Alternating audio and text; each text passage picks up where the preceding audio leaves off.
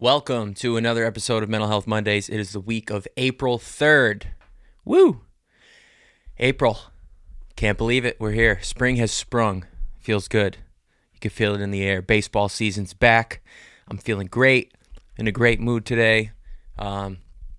Congratulations on making it another week. You're here. It's spring. The winter's over. I think it's supposed to rain like one or two more times in LA this next week, and then probably no rain for another 6 to 8 months. So we'll be in the drought again. No, it's it feels good. I don't know much about seasonal depression, but I know it is a real thing, and I know a lot of people from my hometown in Rochester, New York, suffer from that because it's just gray for 8 months of the year, and I know that sunlight is really important. I'm not a scientist. I don't know why I even broached the subject of something scientific, but all I know is it's been sunnier. I know it sounds dumb living in LA. If you don't live here, you're probably like, dude, what the fuck are you talking about? But, it's been so shitty and so rainy for so long. And usually I'm like, I love the rain, sad boy vibes, all that. And sometimes it is nice. It just feels more relaxed, I feel like. you can get away with more in the rain. When it's cloudy out, it's like, no one has time for your shit, so you can do whatever you want. No, but it does feel good that it's been nicer and sunnier. Also, a big part of it is baseball season is back. If you know me at all, diehard Yankees fan. So it feels good to watch baseball again. They're off to a pretty good start. It's only 3 games, but it always feels good in the beginning of the year. And I feel like that's like symbolic for any sort of fresh start. It always feels good. A new beginning. It feels like the possibilities are endless. The Yankees have a new rookie, and he's like a very highly touted prospect. He's, from the tri-state area, grew up a diehard Yankees fan, specifically wanted to, his favorite player growing up was Derek Jeter, was the shortstop for the New York Yankees.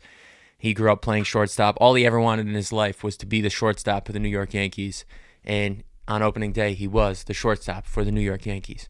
And it made me think about why fan bases always get around rookies. Like, they always root for rookies. It's always exciting when a rookie comes in and does good. Or even before they have a chance to do good. He got such a loud roar from the crowd when they introduced him for the first time. And I think it's part of that fresh start thing. That the endless, the possibilities are endless. The potential is there. And everyone wants something to hold on to, wants something to feel good about. And a rookie is that, all in one little package. This young player we know not much about, that we've only heard good things. We're expecting great things. And it just kind of, I don't know, it always kind of captivates a fan base when you have a young rookie coming up, because you're like, oh, this could be the hope, the guy. This could be the one that takes us to that, the next level. And I feel like in life there's always little things like that. Spring is one of them. It's like, oh, hope springs eternal, right? I don't know what that phrase means, but the word spring's in it, so I figured I'd say it. But no, when spring comes around, kind of is that feeling for me. Always like, hear the birds chirping in the morning, and it's a little lighter, a little earlier because of daylight savings and all that stuff. So it's just exciting. I'm excited. But also, if you watch this, you've probably heard the news, but finally, officially, I am playing a show. Woo! Thank God. On April 11th, I'm playing the Breaking Sounds. Let me restart that. I can't fuck it up already. On April 11th, I'm playing the Breaking Sounds LA showcase at Madame Siam. It's right off Hollywood Boulevard. Super excited. I've been manifesting this, and I'm not in a cheesy manifestation way, but genuinely, I've been like, I have to play a live show. And I just submitted to them on a whim, and I was lucky enough to get approved. And, here we are. I'm excited. About a week and a half away. I've been in the studio is always kind of messy. Right now it's a fucking wreck because I had to rearrange it to kind of be a rehearsal space. And this is the first time that I've ever performed as a solo act, and also the first time that I've performed as a multi-instrumentalist with the saxophone, the guitar, the keys, singing, rapping. And I'm just so excited. It's kind of, I feel like it's kind of lit the fire in me once again, because when you're an independent artist and you grind away every day, and there's just so many little things you have to do to like just keep up, let alone put yourself ahead of other people. It gets to be defeating. I know I've talked about that on this podcast a million times, but it definitely wears on you. And it's not anything I'm not used to. I've been pursuing this in one form or another for over a decade now. But just getting a small win and knowing like I'm going to be able to share a night with, some of my supporters, fans, friends, family, and also, people that have never had the chance to hear of me or hear my music. I'm just so excited and so grateful for the opportunity.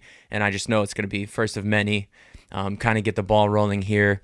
And my birthday is next Friday. So, it's not New Year's, but in this new year of my life, shortly after I turn 29, blech, disgusting. It's just a good way to get that new year started, and I'm just so excited. That's why I started in such a rip-roaring fashion. This episode, I'm really excited, dude. It's just fun. It also opens up a whole new lane of creativity putting this set together, and like, all right, yeah, I have to play some of my songs, but like, oh yeah, I could also just do whatever the hell I want. So I have a little couple tricks up my sleeve. And I hope that, if I'll put the ticket link in this, in the description of this video and all that. But if you have the chance to come out April 11th, I'd love to have you there. I think it'll be fun. It's a Tuesday night. I know it's tough. It's a work night, school night.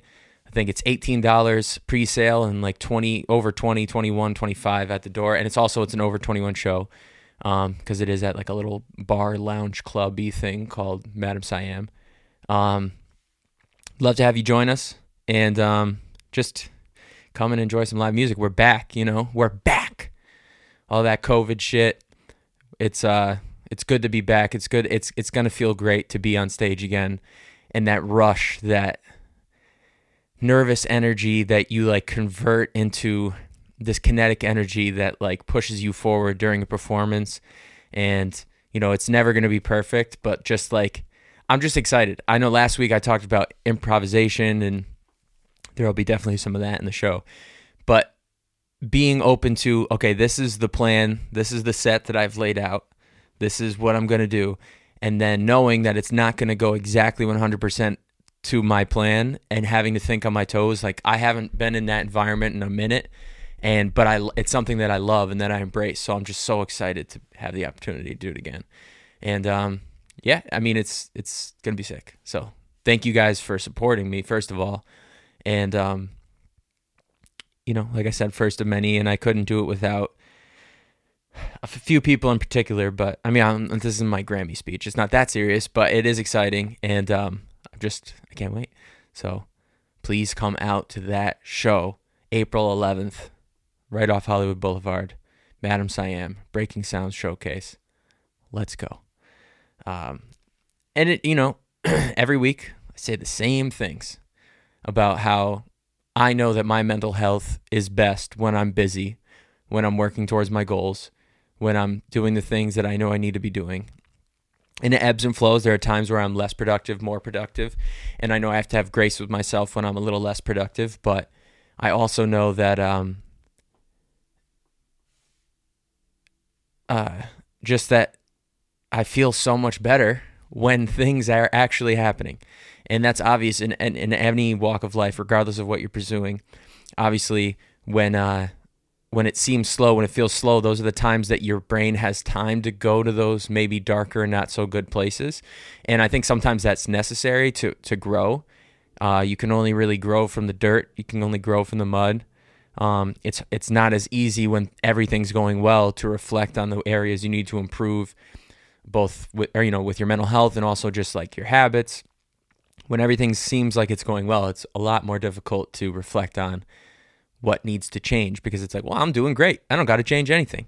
But obviously that's never true. So I know that that's part of the reason why I've been feeling so good mentally, because I've known about this for like a week or two now.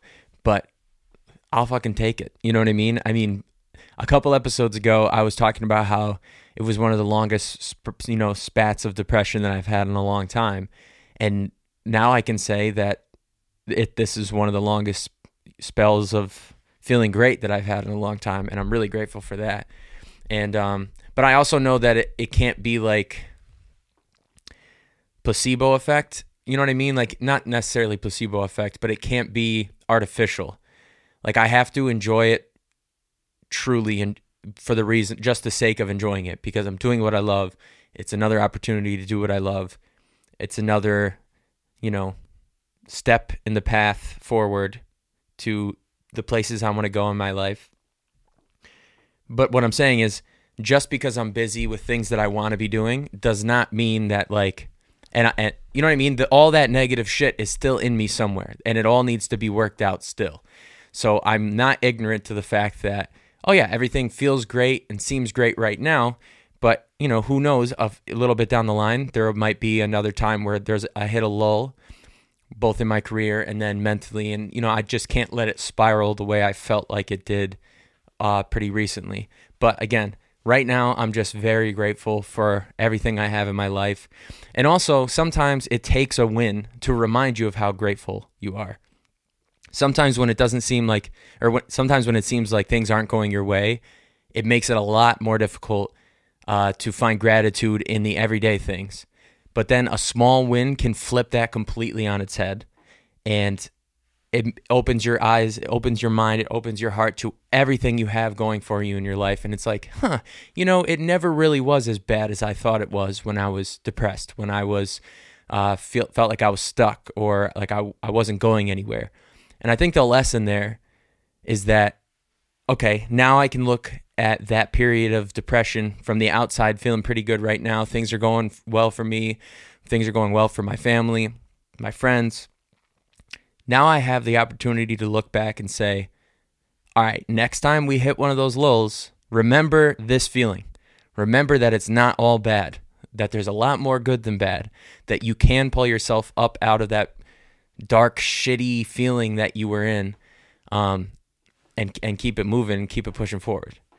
So I have to remind myself of that next time, how great I feel right now.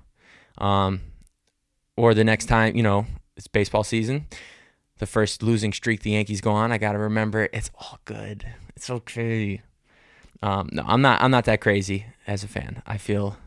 But also I am, because I just randomly brought that up. It had nothing to do with what I was talking about. It was actually, getting to some decent points, and immediately baseball came back to the front of my mind. I just got done watching the game. Boy, it's nice. It's not for everyone. I understand it's slow. There's also 162 games in a season. That's insane. I totally get why some people aren't into it. But it's always been, it's one of those things that's like, my mind goes a billion miles a minute at all times of every day, right up until the point right up until the point where I'm about to fall asleep. My mind is going a million miles an hour. And I have found such a respite in baseball. Like, my fandom started growing up with my father and my grandfather, diehard Yankee fans from the New York area. I had no option. I had no say in the matter, and that was fine because I took an immediate liking to it.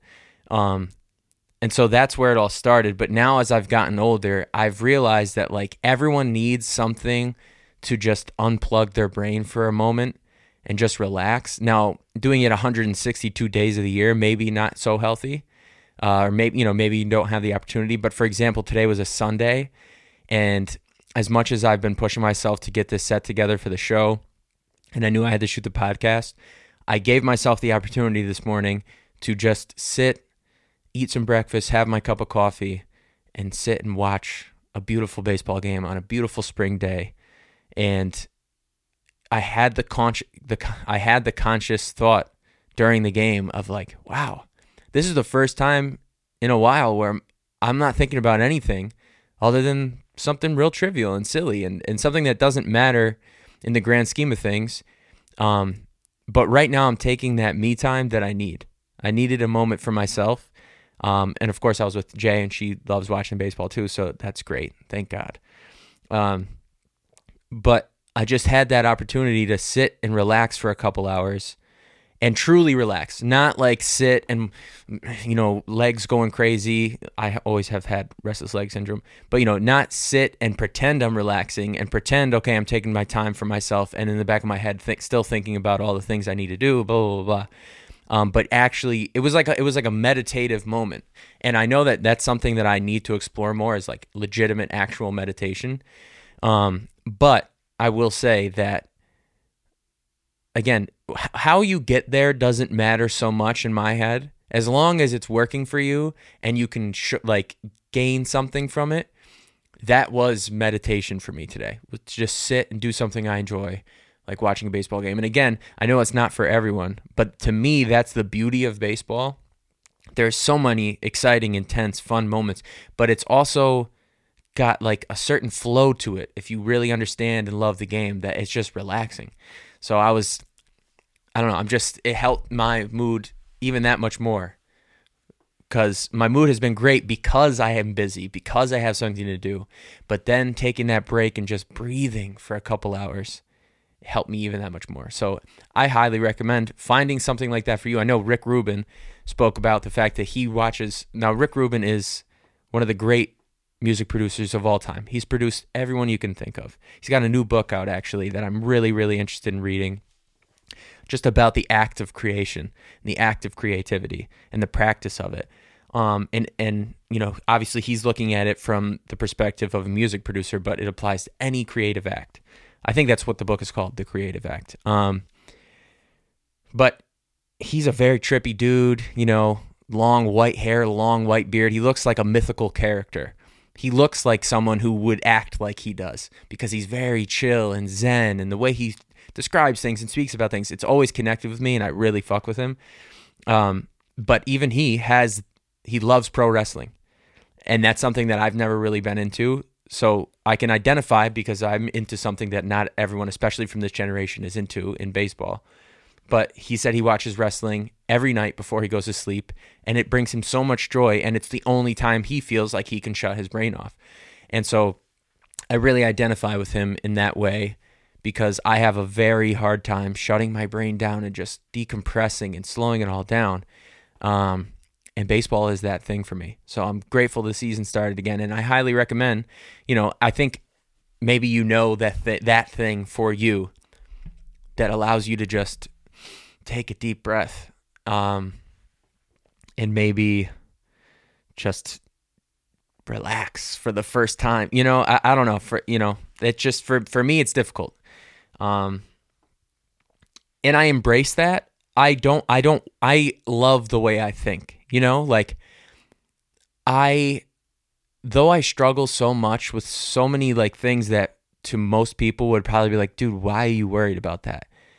I don't want to think differently. I don't want to sacrifice that completely and be out of it.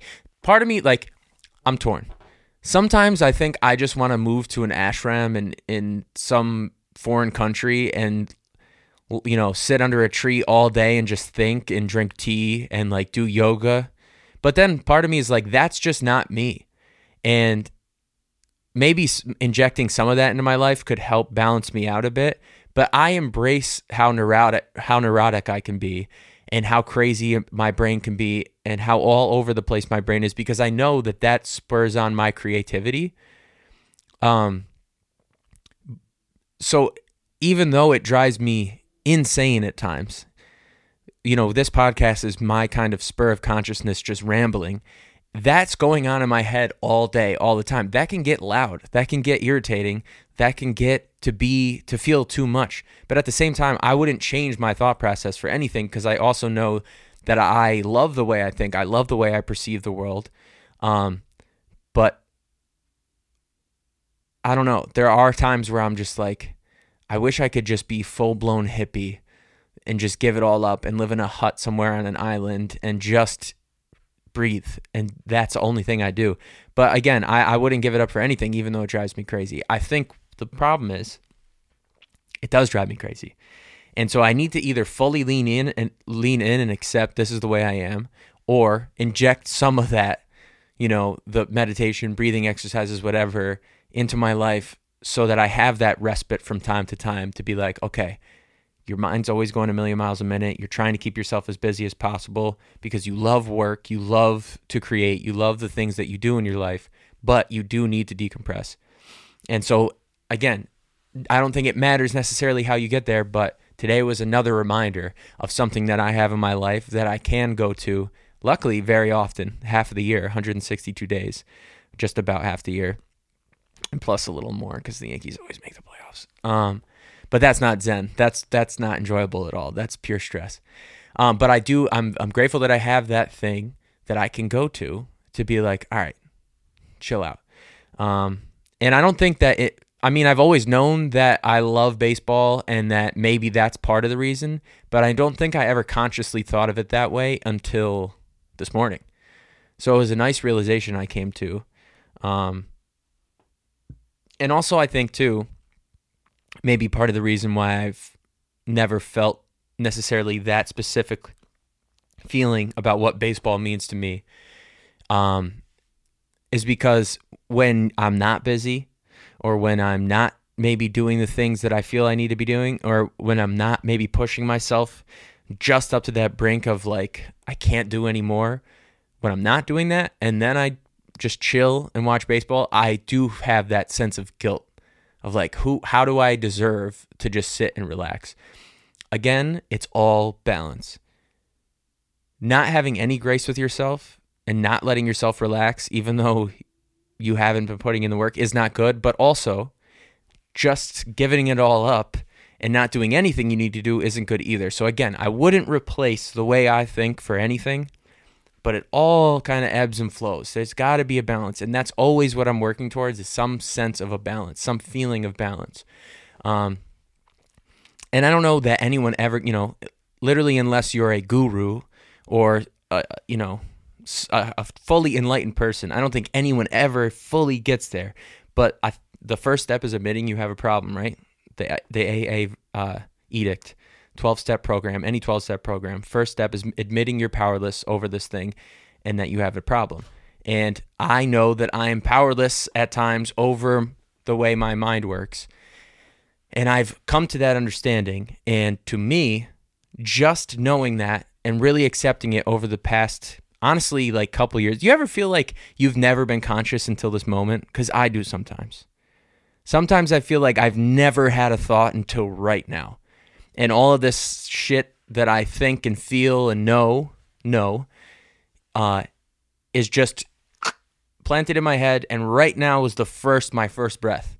I don't know. I know that sounds like a little wonky, but like sometimes I really feel like I have not the greatest memory, but I still remember everything that I've done or that I've seen or, that has shaped me to be how I am now. But I still feel like every day I am learning so much about myself and about the world that like I almost feel like I don't recognize myself from 3 days ago, a week ago, a month ago, a year ago, 2 years ago. And it's somewhat refreshing and somewhat of a nice feeling, but also it can be like confusing because as much as I am a very self-conscious person, I'm a very self-critical person, I do view myself highly at the end of the day. In the back of my head, I know what I'm capable of. I know what I'm good at. I know what I'm not good at. I'm very self-aware. But there are times when I'm like, who even was I a month ago? Because I am not anything like, obviously the framework of who I am has not changed all that much. But there are times where I really, when I sit with my thoughts, think I am so much smarter today than I was literally yesterday. And it's kind of nice. I kind of feel like in that way, it makes me strive to grow like constantly. And even without consciously thinking about it, I am always growing into a better, more evolved version of myself. And I don't think that ever stops. And I don't think I ever want it to stop. I want to continue to get better in every aspect of my life. And I like embrace the challenge of doing that. See, this is the stream of consciousness thing that just came out of nowhere. I apologize. If it's hard to follow this podcast sometimes, I'm sure it is. Also, I apologize because I realized the last couple episodes, the microphone's like been right in my face. It's just a habit, I suppose, to like be right on it and, I forget that I can be back here and you can hear me just fine. Yeah, man. So to summarize that whole first 20 some minutes of nonsense, really excited about the show, feeling great about life. The sun is shining, the birds are chirping, the air smells a bit fresher, food tastes a little better right now. But I know that that's a me thing. I know that that's not how everyone's feeling right now. I know I just talked about this. The world seems like it's going crazy and berserk. And in a lot of ways it is. I don't know the answers. I don't know why. I don't know how. I don't know how to change it. So I don't want to pretend like I'm ignorant to that fact. In my personal life, I feel really good about things right now. But, obviously last week, there's another school shooting in Nashville. And, I've done the deep dive into it as best as I can.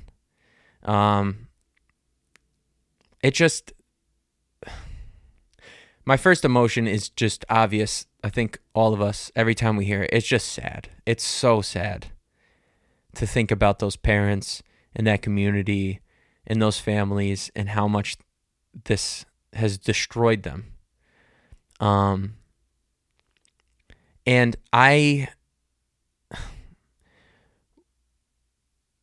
what I struggle with the most when thinking about that kind of stuff, every time it happens, which is far too often, is people on both sides of the political aisle say it's, this side says this is the reason, this side says that's the reason, and it seems like none of them can come to the understanding that it's both.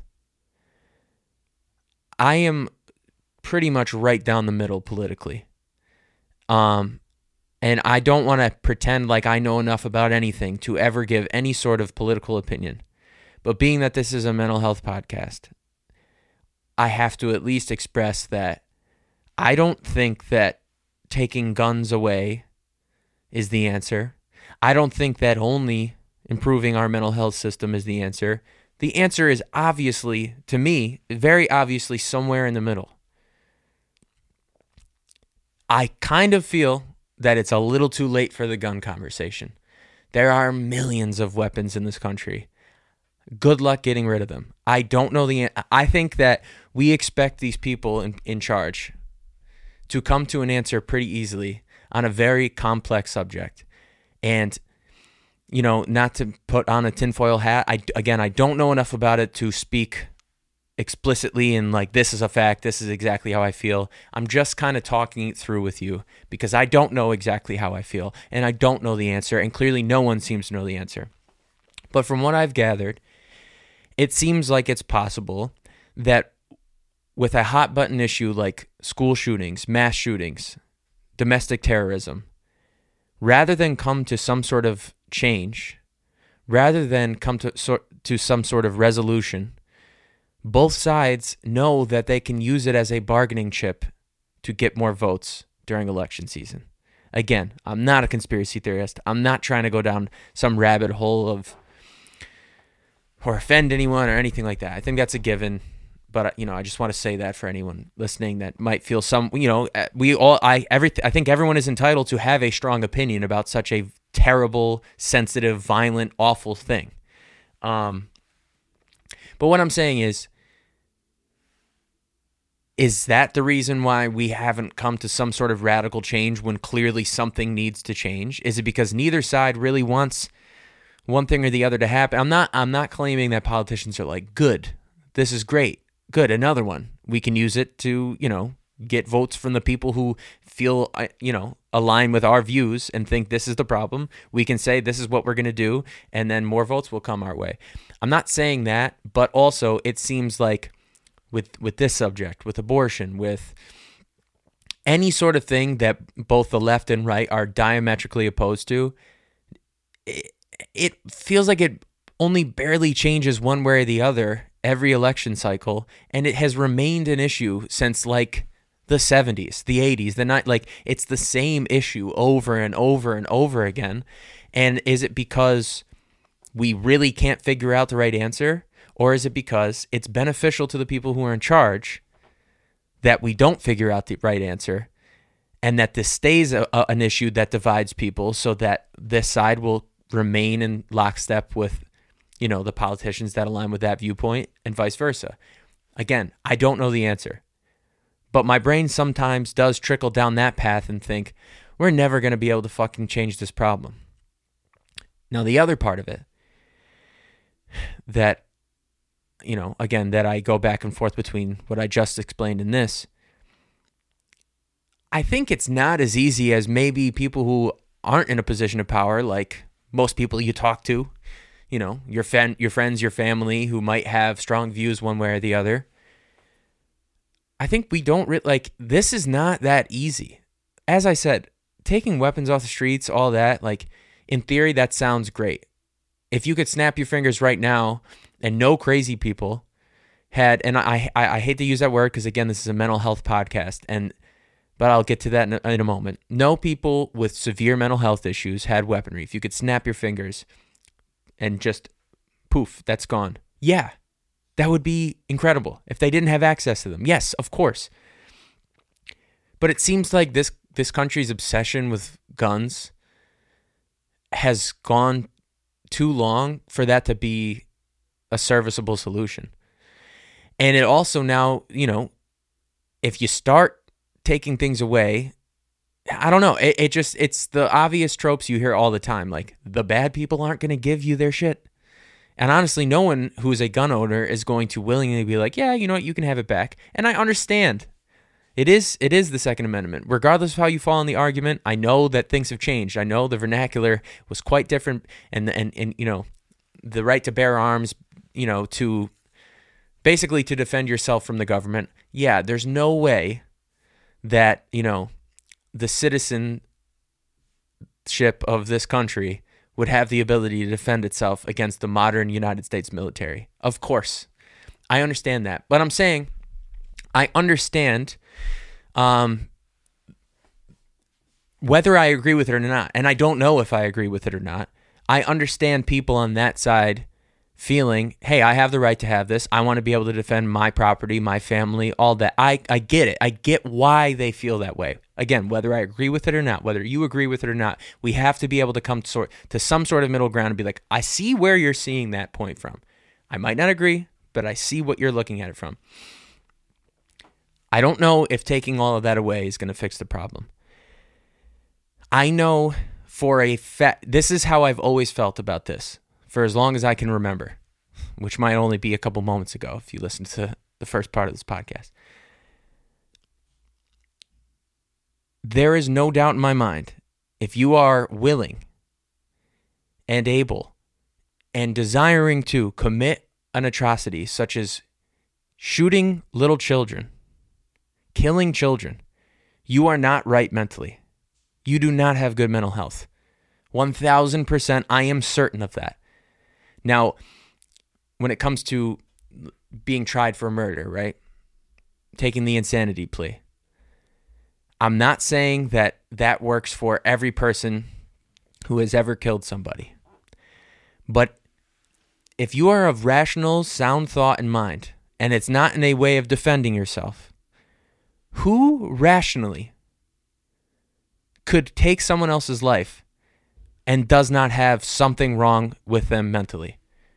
No rational person, no person with very healthy mental health, with very good mental health, and a solid base, right, of the way that their mental health works, and the way that the world works, and the way that we as human beings need to interact with each other. No one would take a life where that's not affected. So what I'm saying, the reason why I'm saying that is because, do I think that taking away all guns is the answer? No. Do I think that we need to do something about how people have access to these things? Yes, obviously. Do I think it's all a mental health crisis? No. Do I think it's very largely because of a mental health crisis in this country and around the world? Yes, 100%. The person that walked into that school that day, if you've seen the videos, obviously it's chilling. It's disgusting. It's difficult to watch. But if you watch those videos and you just for a second let your mind travel into that person's body and try to see what they're seeing, right? As they walk through that school with an assault weapon to murder staff and students. That person is not mentally okay. Now, it's been even more politicized because of the gender identity, gender politics. I am not going to get into that at all. I don't understand that stuff at all. I think everyone has a right to do what they want to do when it comes to that shit. I think it's a slippery slope when you talk about it one way or another. Again, I'm so in the middle on things. I can understand both points of view completely. I think specifically because this is a mental health podcast and I want to harbor a safe environment for everyone to express themselves and feel the way they need to feel within reason. I don't choose to comment on that. But if you watch those videos, and they're very fucked up, so at your own discretion, watch them.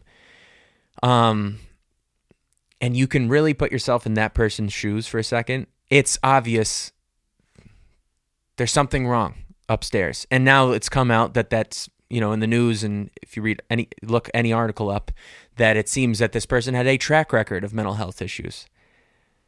Dude, what are we doing here? How the fuck are we letting this happen still?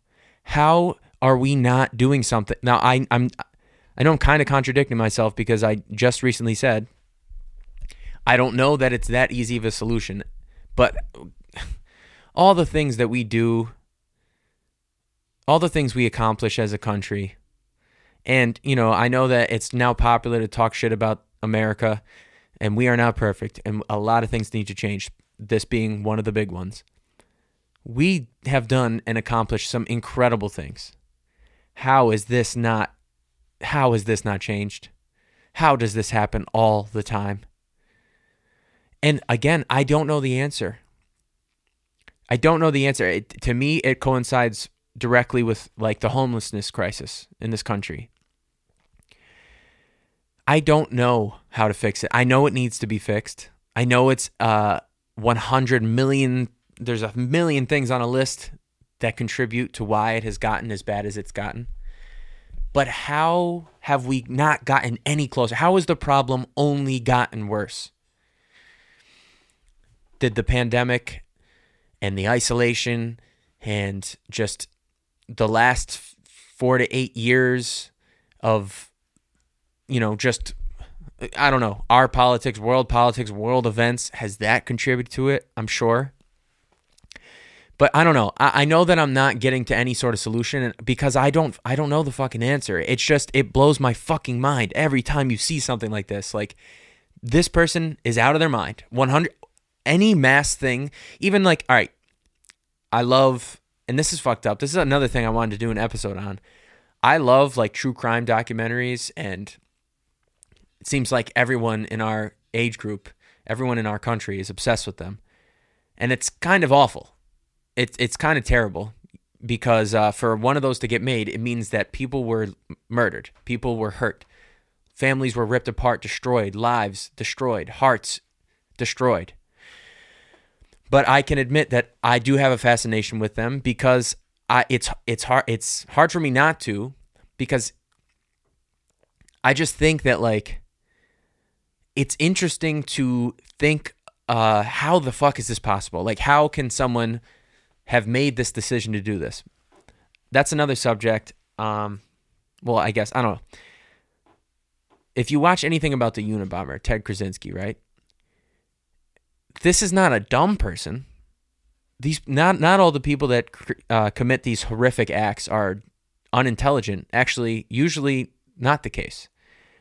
But he is not of normal, sane mind and body. There's no question. To me, literally every single domestic terrorist attack, you're not mentally okay if you're willing to do something like that. Again, it doesn't mean you're dumb.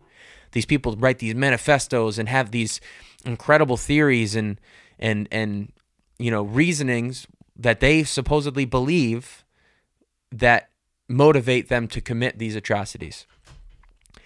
But it just like that was, and I don't remember the exact year. I don't want to sound like an idiot. When was the Oklahoma City bombing? Shit, that's not what I meant. I thought I could do it seamlessly and it not be awkward and ridiculous. But we're coming up on the anniversary. April 19th, 1995. That was in 1995. All right, I was born in 1994. I'm about to be 29 years old. I'm not a mathematician, but that means that was about 30 years ago, right? And that certainly wasn't the first domestic terrorist attack, and it certainly hasn't been the last. So that means that this trend of people not being mentally okay, whether it be disdain for the government or this issue or that issue, whatever their supposed motivation behind doing these absolutely fucking horrible things is, this is not something new. And the fact that we're not getting any closer to reforming mental health care, to recognizing earlier people who have serious mental health issues. This isn't someone who is sad for a minute. This is a very serious issue. This is someone that needs to be under almost constant therapy and watch and nurturing and understanding and again, I don't know the answer, but to me it blows my mind that we have not gotten any closer to solving this issue.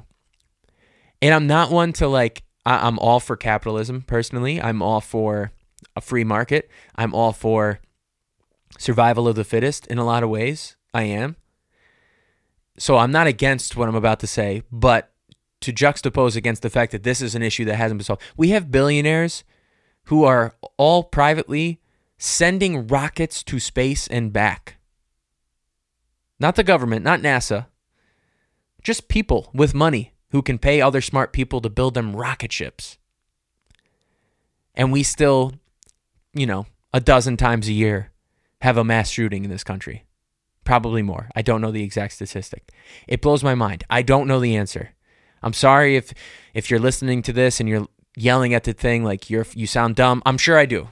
That's fine. I can embrace that. I don't know the answer.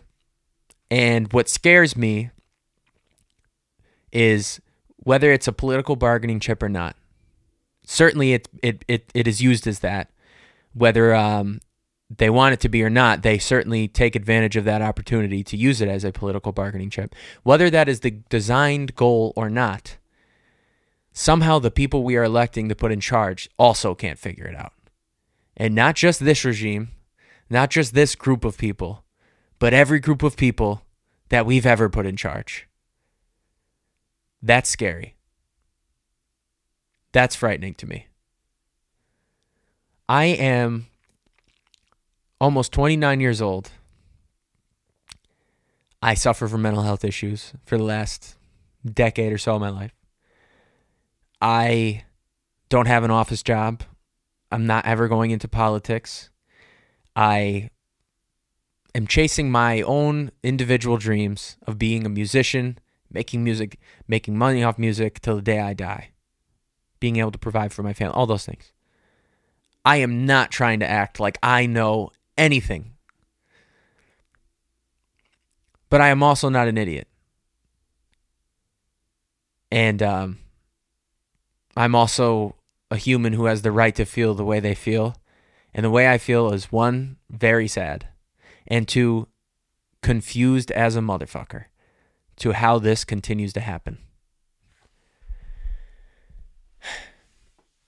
And I don't want to be crass talking about this, I don't know. It's like imagine if that, I don't know. I have a niece who's in middle school.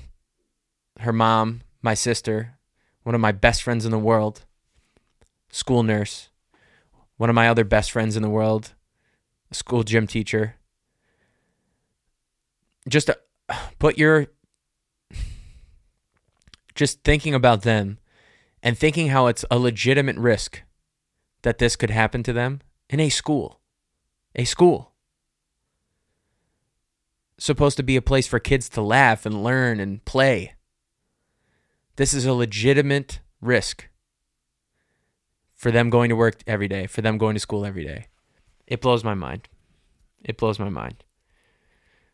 Even some of the Band-Aid solutions, it's like, is it fucking crazy to think of armed guards in front of an elementary school? On one side of the wall, you have teddy bears and big letter blocks, and on the other side, you have, 10 cops with an assault rifle. Yeah, that's fucking wild. But like, listen, a Band-Aid does not fix the problem, but sometimes you need a Band-Aid to stop the bleeding, I don't know. I don't know the answers. Again, I'm not smart. There's a reason why I didn't finish college. There's a reason why I didn't go into politics, because that is not how my brain works. Certainly. But I am a person who lives in this country, a person who has family. I mean, and then there's the pitfall of, okay, put armed guards in front of schools. Every school has a couple armed police officers at manning different entrances at different times of day, whatever, right? But mass shootings occur at malls. Mass shootings occur at restaurants and bars and clubs and concert venues. It's, people can still drive a car through a crowd of people. I know this is a really fucked up, dark episode, but again, it's a mental health podcast, right? That's the goal. That just goes to show that it's not all guns, right? The fact that, all right, put guards in front of a school, have them there, it'll certainly dissuade a lot of people from trying to do that. It'll make it a lot more difficult for them. But are you going to put an armed guard everywhere? No. And you can't put an armed guard, in traffic. I don't know. What I'm saying is that I don't know the answer for the 150th time. I don't know the answer, but it seems like no one else does either. And that's what's frightening. And that's what people are tired of hearing. I just hope, man. It's like every time this happens, you think something's got to give.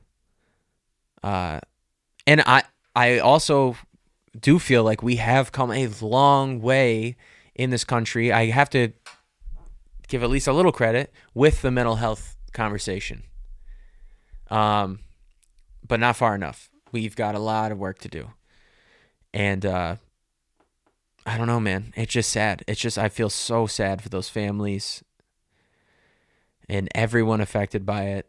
And I feel sad for humanity. Like, that's the reason why I've also thought about this, because, to be fully transparent, my mind, again, goes in a million different directions when something like this happens, which I think is okay. I think it's actually probably good to look at every situation from every possible angle that you can comprehend. And one of my first thoughts, I don't know, maybe a day or two after it happened, is like, what, drug overdoses kill way more people and young people than school shootings, right? That's another mental health that falls into the mental health category, in my opinion, as well. Drug overdoses, right? Suicide. Just other horrible things that happen kill more people. Numbers, right? More people are lost than something like this, where I don't remember the exact number. Under 10, I believe. Thank God. And I know that sounds fucking horrible to say, but I think the reason why we get centered around these, I'm not saying it's wrong that we care so much about a school shooting. Like, this needs to stop. This is fucking horrible. It's unbelievable. It's also embarrassing. It's embarrassing. But what I'm saying is, I think the reason why we obsess over these is because it's just like the absolute opposite of humanity. It's the absolute essence of evil. When someone dies of an overdose on drugs, or when thousands a year die from overdosing on drugs, it is sad. All of those people were human beings. They had lives. But ultimately, this is a different conversation of what is it their choice, circumstances, nurture versus nature, going down the wrong path. Once you start, it seems almost impossible to quit. Yes, all of those in the pharmaceutical industry playing a hand. Yes, absolutely. But in general, the general consensus is that those people, one way or another, had a choice, right? That was their choice. Suicide is horrible. It is fucking horrible. It's terrible for the families. It's terrible for the person who chooses to take their own life. But it's a different thing entirely. That's a person that struggled, right? When it comes to, but even though the numbers are far greater for suicide, far greater for drug overdoses, far greater for a million things, that we still also need to solve. But when it comes to something like this, it is so flabbergasting to us. It is so mind-blowing that someone could be pure evil and choose to take a child's life. And that is why this always takes precedent over those other issues that we also need to solve. And again, I'm not saying that's wrong. I agree. I agree that this should be one of the biggest issues when it comes to things that fall into this kind of category. But I did question, I did question why this, over these other things that realistically are even more damaging to human life. And it's because at the end of the day, we are all human beings. We all have this moral compass. Some might be skewed one way or the other. Some might be more aligned with the North Star, for sure. Not everyone's a good person. But generally speaking, unless you are someone who has severe mental health issues and is someone who commits one of these acts, generally speaking, we all think it's fucking horrible. This is the worst possible thing you could do. You are the lowest scum of the earth to take a child's life, to abuse a child, to hurt a child, to inflict pain on a child, emotional, physical, whatever it might be. That's why we get so obsessed with this, because at the end of the day, we are all human. We all have those feelings inside of us. We all can feel a difference in evil. And watching something like this unfold and finding the details out about who did it and why they did it. And that's why we become obsessed. Oh my God, how could someone do this?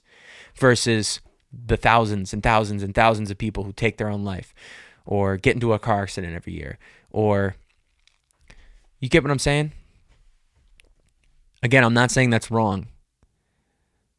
I'm just saying I really think that that's the reason why. Because we all have a certain threshold in our head, in our soul, that can really grasp onto something and know just how evil it is. And that's why we become obsessed with true crime and all these things. Yes, it's interesting to watch the process of the legal system, right? Or of police work and how they catch these criminals. Of course, that's interesting. But it's also interesting when you are someone who would never do that, to look at that and go, oh my God, that is pure evil. To take another human life is pure evil. And there's this certain feeling you get when you think about these things, when you see that these things have happened. And I think it's like a common human experience that we all feel and all just know inherently that this is the worst possible thing you could do. And that's why we become so obsessed. That's why, even though the numbers might not pair up, and I'm not saying the numbers are small either. I'm not...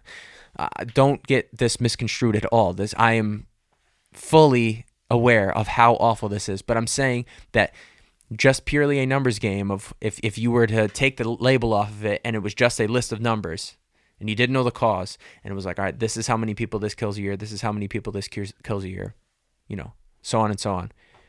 You would obviously look at the biggest number and say, all right, we got to do something about this. But this one captivates us more than anything, and it's because of the pure innocence of the people who are being taken from this world far too soon for absolutely no reason other than the person who chose to do this has severe mental health issues and needed help and didn't get the help they needed. And maybe the family didn't recognize it, or maybe the family ignored it, or maybe the family didn't want to admit it, or maybe the family contributed to it. Whatever it is, nature, nurture, I don't know the answer, but I do know that every single one of these people who have done something as horrible as this all suffer from mental health issues. 100%. It's a multi-pronged issue, absolutely. Forcing everyone to go into therapy or something like that, no, that's not going to fix it either. I know that. Maybe there's no solution that would stop it from happening altogether ever again. I don't know. But there's got to be a way we can reduce it. There's got to be. I wish I had the answers. I don't. And I hope that I didn't frustrate you too much by talking about this. I know that it's a sensitive subject. Again, I know that it's something that we all have opinions about, one way or the other. I implore you to be open-minded to any solution that may come from it, because something has to change, and it might not change the exact way you think it should, but something's got to happen. And again, I'm not wearing a tinfoil hat. I'm not trying to entertain any sort of conspiracy about it, because to me, that's disrespectful to the lives that were lost. These children and adults that were killed and that are killed every year by someone who has not received the help they need. I don't want to disrespect that. I think that it's natural to look, again, it's another reason why. It's like, it's natural to look at something so horrible and think there's got to be something else at play, because how could this keep happening? And again, that's another thing. I don't know the answers. I don't know if that's the case. But I do know that lives were lost, and I do know that it does continue to happen, and I do know something needs to change. So whether it's some conspiracy you heard or not, I wish I'd never even said that, right? You look at other past horrible atrocities where people who are also probably, I don't know, not doing so great mentally, and assign, I really think that that's where a lot of conspiracies come from. Listen, a lot of them, not taking school shootings and things out of it, please, I don't want to be misunderstood here. Whether it be with the pandemic or with war or with our motivations as a government to do certain things, right? My first inclination when I hear a conspiracy is, all right, you're crazy. That's always been. I've always been like, well, let's err on the side of caution and think, okay, what they're telling us right now is at least partially the truth. And then details come out later, and I have to be able to admit I'm wrong and say, okay, my perspective has changed. Not all conspiracies are for people who are crazy, QAnoners, writing shit on the wall at their house. But what I'm saying is, I think that the reason why, as humans, we are so quick to jump to this must be a conspiracy, whatever it is. This is separate from the Nashville incident. I'm just saying, generally speaking, I just thought of this, is that we have such a hard time really wrapping our head around reality is as bleak as it is. So we assign some, aliens did this. I'm talking crazy shit, I think that we are so quick to jump to that as human beings because it's so hard to accept that, no, reality is just fucked up sometimes. I know this wasn't the brightest episode, and I apologize for that. I just felt like, and I'm not just talking about this because like it's a hot button issue. I just feel like, this is supposed to be about mental health. And to me, when these things occur, it is 99% of the time as a result of poor mental health and not getting the help someone needed, whatever it might be. I don't know this person's story. I don't know anything. I don't ever want to act like I know it all or I know anything at all. But something that I feel in my heart, in my soul, in my bones, in my cells of my body is that anytime something like this happens, that person clearly has mental problems and needed help and didn't get help. And, it's a multi-pronged issue. There's many parts of things. There's many things that need to go correctly to prevent this from happening again. But as I said, I just hope that if you're listening to this, I hope this isn't the first episode, because that would be weird to start, because this is not usually how any of these episodes go. But if you have listened to other episodes, whatever. If you know me, you understand that I think it's healthy and positive to look at things from a multitude of perspectives.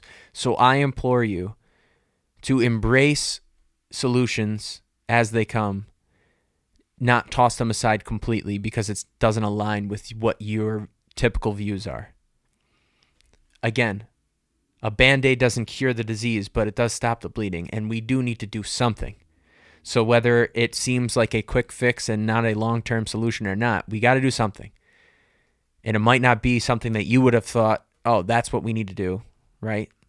Taking guns away. Like, I'm not saying that's the answer. I'm not saying not doing that is the answer either. So whether you lean left or lean right, I implore you to understand that maybe the solution isn't exactly what you think it needs to be. And also, I implore people who are in charge, if I wish they could fucking hear me say this, dude, stop thinking it's one or the other. It's obviously both. I'm not a genius. but I'm smart enough that I can be confident in saying it's fucking obvious that it's not one thing or the other. With almost any issue, it's a little of everything. So please, can we stop with the fucking, you're trying to take this away, or like, people are, the mental health, it's a little of everything. God, what a shitty episode. Sorry. It started off so bright and fun. Spring has sprung, and then, God almighty, I'm sorry. It's a weird way to segue back into it, but again, take all that out. Just pretend we never talked about that. No, it's important. It's reality, right? It's reality. Again, I'm so excited. I really genuinely feel great on a personal level. This stuff is depressing and awful, but it deserves its time and space, and that's why I talked about it. But outside of that, I genuinely feel so grateful, so blessed, so excited to finally be playing live again. I haven't done a live show in 6 years, 7 years, and that was way different than what I will be doing now. I know I've just explained that, described that 100 times on this podcast. But if you listen, I have described that. And how many times I've said, I'm going to do a show, blah, blah, blah, I'm going to do it. But it's going to be hard and different and weird. But now I'm doing it. And another thing, I know I've gone over the typical hour, whatever, who cares? Another thing that this kind of taught me, accepting the show on kind of short notice, was it forced me, like, part of the reason I was reluctant to do a show previous to this one was, like, I'm making excuses for myself of, like, I don't know exactly how I would do it. How am I going to, play the drum programming while doing the... It forced me to figure it out, and it made me realize, like, oh, it literally wasn't hard at all. The second I put effort towards it, I figured it out, and it's not difficult. So sometimes I think there is some positivity in just throwing yourself into a situation where you feel uncomfortable and forcing yourself to figure it out. Again, like last week, that improvisational aspect of life. Like, all right, this isn't exactly what I do every day. Well, figure it the fuck out. And I did, and I'm really excited. Very excited. Again, if you're in town, if you're in LA, I'll put the ticket link in the bio. And also, if you're not in LA, I feel silly saying this, right? But, all right, no, I don't feel silly saying it. If you're not in LA and you can't make the show, feel free to still buy a ticket. It still goes towards, my ticket sales. It still goes towards supporting me. And, but also, I don't want you to think that that's like greedy or like weird and sketchy that I'm like, buy a ticket to my show that you're not coming to. I'm just saying that if you feel so inclined, to be super grateful. I know actually a lot of people have done this already, and I'm very grateful to them. And at some point I will thank them properly. It still all helps. It all contributes. And, I would really appreciate it if you still bought one, but also no pressure at all. By no means do I feel any type of way if you don't do that and you can't go to the show, because I know that sounds crazy to buy a ticket to something you knowingly can't go to, but it does help. So appreciate that. Appreciate everyone that has bought a ticket, whether they're coming or not. I definitely appreciate everyone that's coming out to the show. It's going to be fucking sick, I promise. At first I was worried, like, all right, well, obviously this is the first show in a long time. There's going to be some hiccups, going to be some rust, but I feel so confident. And part of it is because of how I've been rehearsing and the discipline that I've shown myself over the last week or so, and I still have a week to go to continue rehearsing. Like, it can't go bad. I know my ability. I know how fun being at a show can be if the music is good and the mood is good and the vibe is right. It can't go bad, because I'm going to fucking kill it. And, that was a little arrogant, but it's better than me talking down to myself. So I'm just excited. I'm excited. Clearly, I'm excited. Go Yankees. And again, I'm sorry for the depressing topic, but it's reality. It's something that needs to be discussed. And I don't have the answer, Sway, but something's got to change. And I think we're not politicians. If you're watching this, I'm sorry to say.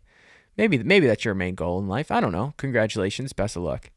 But other than voting, other than talking about these issues with people and being understanding of all sides, one of the only things we can do is continue to just be yourself and be a good person and put your best foot forward and be kind to other people and lend a hand when you can. And it's kind of like that announcement that comes over the loudspeaker at the airport or train station, whatever, when you see luggage just sitting there. If it feels like something's wrong, something's probably wrong, so report it. If you feel like someone in your life needs help, or if you feel like you need help, and I'm not saying necessarily in the the gravity of like that horrible situation, but just generally speaking, say something. I know it's difficult. I know it's hard to talk to someone, pull someone aside that you love and care about. It might feel awkward to be like, listen, man, you're not acting yourself. I love you. I care about you. I think something needs to change and I want to help you. I know that's difficult to do, but it goes a long way. And if no one is doing that for you, you have to take onus on yourself and be like, I'm not myself right now. I don't feel right.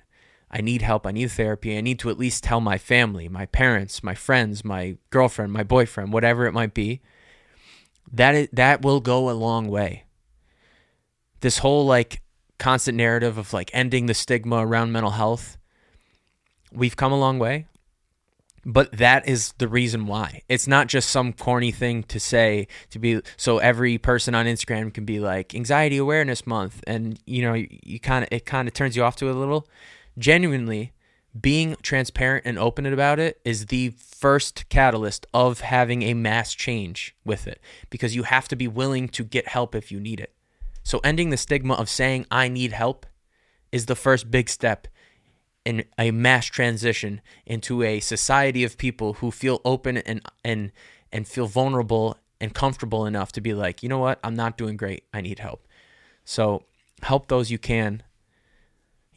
Be aware, open your eyes and open your heart and just spread love, man. I know I'm not trying to be cheesy, but it fucking works. It's helpful. It's real. Love is real.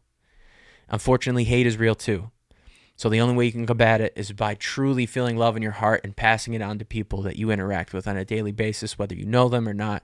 Just spread love and keep doing you. You got this. I got this. And if not, we got this. I switched it up a little there. Improvisation. Thank you again for listening. Please come out to the show if you can. If you can't, feel free to buy a ticket to support. No hard feelings if you can't do that either. I know fucking it's hard out here to pay these bills, dude. Rent is due. Love you guys. Thank you so much. Can't wait to see a lot of you on April 11th. We'll have another episode in between then. But thank you again so much for listening. Take care of yourself. Spread love. Do you.